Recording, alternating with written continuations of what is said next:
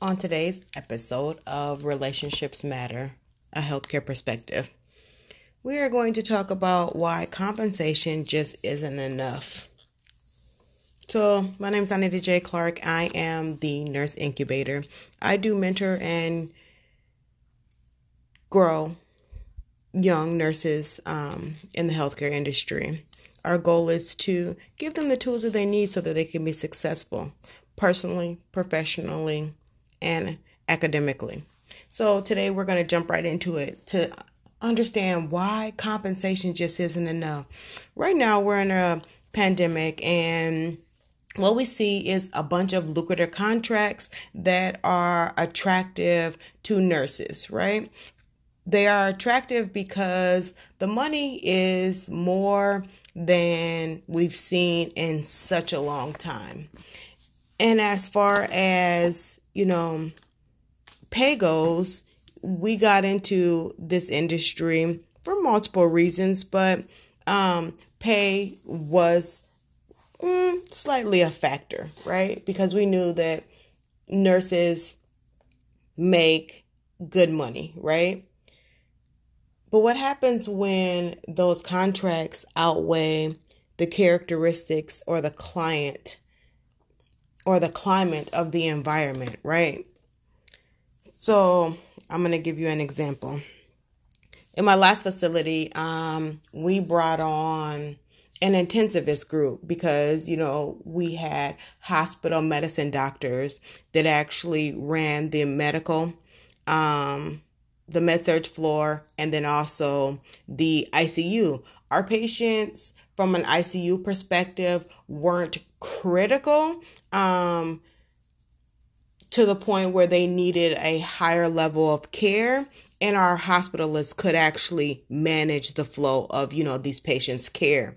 When COVID came to us, right, there was a whole new perspective. We had more patients that were intubated, they were on the ventilator, and there were medications that, unbeknownst to some of the hospitalists, they needed help managing, right? So their goal was to actually bring on a pulmonologist because what you see with COVID, of course, everything is respiratory. So bringing on a pulmonologist, somebody who specializes in lung care, was their ideal. Well, what they brought on instead was an intensivist group that specialized in critical care, right? That was their focus. Of course, they had knowledge and experience in pulmonology, but they also had a critical care component, which was even more impactful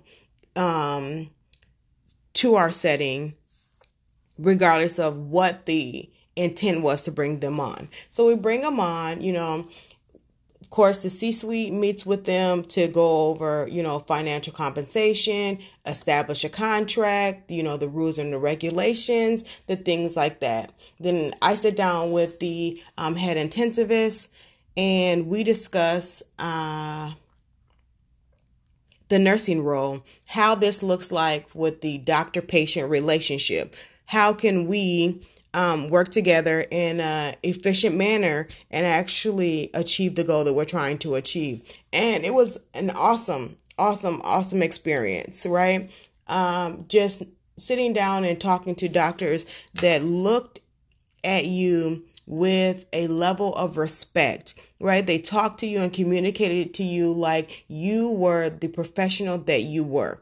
And in certain states, you don't always get that as your actual reaction. In some states, doctors look at you as if you're less than, and it leads to a lot of performance issues within, some organizations, because if your doctor is always belittling you or speaking down to you, it's kind of hard to feel like you're this competent, proficient person because you're never, pleasing to them, or that you can't do what they're asking of you. And so you question yourself a lot, right? And that's what I've seen in my nurses a lot. But moving forward, so when it came to the hospitalist, there was a little bit of an ego issue because they felt like they had been at the facility for a while and they knew how to care for this patient population. Well, when the COVID patients started coming in and the ventilators started rolling and you started with paralytics and sedation, and then you had to look at, titrating for blood pressure, and then patients came in and they were diabetic, so some had to be on an insulin drip. And there was just such a huge course of medication that went along with each and every one of these patients, right? A patient can be on 6 to 10 medications that you could hang within a 8 to 10 hour period. One patient, I intubated her, and she was on, by the end of my shift, she was on about 8 drips. And it took me all 12 hours just to care for that patient alone, because every time I came back, the intensivist was putting in a new order, right? We already had to get her calmed down, sedated, and then paralyzed. And then once we did that, we had to monitor her blood pressure, because once you're sedated, your blood pressure drops. And it's just, a cascade of things that go on in the critical care setting. Well, the intensivists did a great job with communicating with the nurses. They did a great job of educating and teaching every step of the way, which for an inexperienced nurse or for a nurse that's even proficient, understanding what is actually going on with your patient is life-changing, right? And having a doctor walk you through and saying, hey, this presentation means this, and this is why we're adding this medication, right? And so you're able, once you recognize those symptoms later and you see it in your next patient, you're able to understand what the next course of treatment will be. Okay. So as time went on, we started to see a little bit of discourse. Okay. So this patient will come in. So who does the patient go to? Does it go to the intensivist or does it go to the actual hospitalist? Okay. So the hospitalist was responsible for admitting every single patient that came into the ICU, right? Because they had boots on the ground, and the intensivist was via telehealth. So they had boots on the ground as hospitalists, so they could go in, they could assess the patient, and then put in the orders. Well, then they would do a consult, and the intensivist will call. You bring the iPad in the room.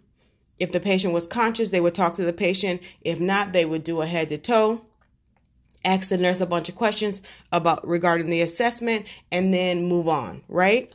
Then they will put in orders. Do you need anything? Okay, if you do, your patient starts to show any changes, call me back. Oh, cool, no problem. So that's how it went until the discord came in, where some patients, they were, of a simpler nature, but they were still ICU status. They were supposed to go to the intensivist. Anybody that was ICU status was technically supposed to go to the intensivist after being seen by the hospitalist. Well, of course, when you do financial contracts and when you work in a smaller facility, people always discuss pay, right?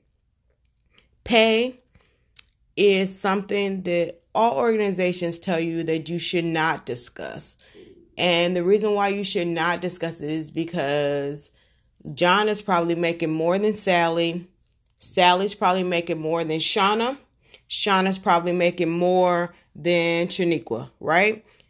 We know that this is part of our organization culture, and we know that there is not an accurate scale based on skills all the time. Well, we won't go there today. We'll save that conversation for another day. But with the hospitalists knowing how much the intensivists were getting paid for the amount of work that they were actually doing, that's when the discourse came in, right? So they see 2 to 4 patients, and I have 15 patients, 15 to 30 actually on my team that I need to see. They're making X amount of dollars. I'm making this, right? That's why we say that compensation isn't enough, because money can only go so far when it comes time to attracting, investing, and retaining your staff, right? When you want to attract someone, of course, that is a carrot that they're going to dangle. But let's look at that carrot from every side. What is going to keep me in a facility? Is it just the money? Because if I go there just for the money, right, there's still going to be expectations that are attached to that one side of that carrot, right? But what about the culture of the organization? What about the incentives to help me train and grow and become a proficient individual? Where does the nurturing or my well-being or compassion come from? Is this place something or someplace that I can call my own? Is it my family, right? Because most nurses work 36 hours, which is full time. In the most recent months, nurses have been working 48 to 60 hours. So you're in an environment with people that you often spend more time with than your family. So if this environment isn't conducive to growth, it isn't conducive to proficiency, you have quality metrics that are subpar and your patient care outcomes aren't standard or they don't exceed expectations and it doesn't give you the stamp of excellence, then it has to make you wonder, you know what I'm saying?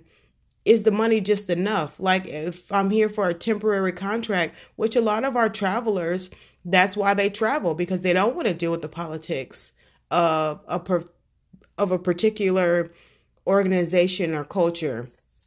They would rather travel, go in, do a job, and leave.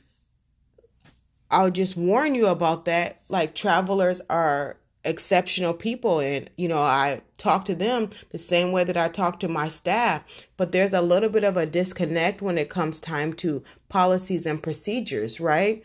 They don't feel like that they have to be attached to those politics, and sometimes our quality metrics are attached to those politics. And so we need people that are going to be engaged 100%. Just because you're not staff here doesn't mean that we don't have to turn our patients. Doesn't mean that, our falls should go up. Doesn't mean that our pressure prevention should not be taking place. It doesn't mean that when you do your charting that you don't have to chart every 2 hours on your restraints, right? There's still a standard set of rules and regulations that we have to abide by, regardless if we're permanent staff or temporary staff. Well, in that same vein as the doctors, when I was talking about financial compensation, that's where some of our discord has come in from organization to organization. We know that with these COVID contracts, a nurse is making $10,000 a week? And if you're someone who's just making your hourly pay with no incentive, no extra compensation, you can feel a little slighted. That can cause such a rift in our culture, because we're like, okay, so you guys have all these high paying, nurses come in, they're not doing what they're supposed to do. I am someone who has been here. I'm dedicated to this organization, and I'm not seeing any compensation. I'm not being thanked or, applauded for me coming to work every day, which, this is our job. This is our role. This is our responsibility. And you're not going to be thanked every day, but you should be appreciated, right? You should be appreciated with something more than a pizza party. And so this is why we're having this conversation about compensation, because yes, it is a great starter conversation, but we all know that when starter conversations happen, we need to look at what the long-term effects are. We need to look at the longer strategy and how we're going to sustain over time, right? That is something that you always want to have in the back of your foremind. You want to start with the end in mind. So yes, this is a temporary solution. Where do we go from here, guys? How do we attract high quality, proficient nurses? How do we just attract nurses that are of a higher caliber, that are engaged, that want to come to work every single day? That is the first bar. We can train them to be proficient. We can train them to be, of higher caliber. We can train them to do a lot of things and be a lot of things. But first off, how do we attract them? How do we end this cycle of, I don't want to work for an organization as a staff nurse any longer because the political atmosphere is too much for me, right? The politics of the organization is too much. And I don't always think that, that's an accurate statement. I do think that, each organization has its challenge when it comes to culture, but I think it always will require some due diligence into looking into your culture.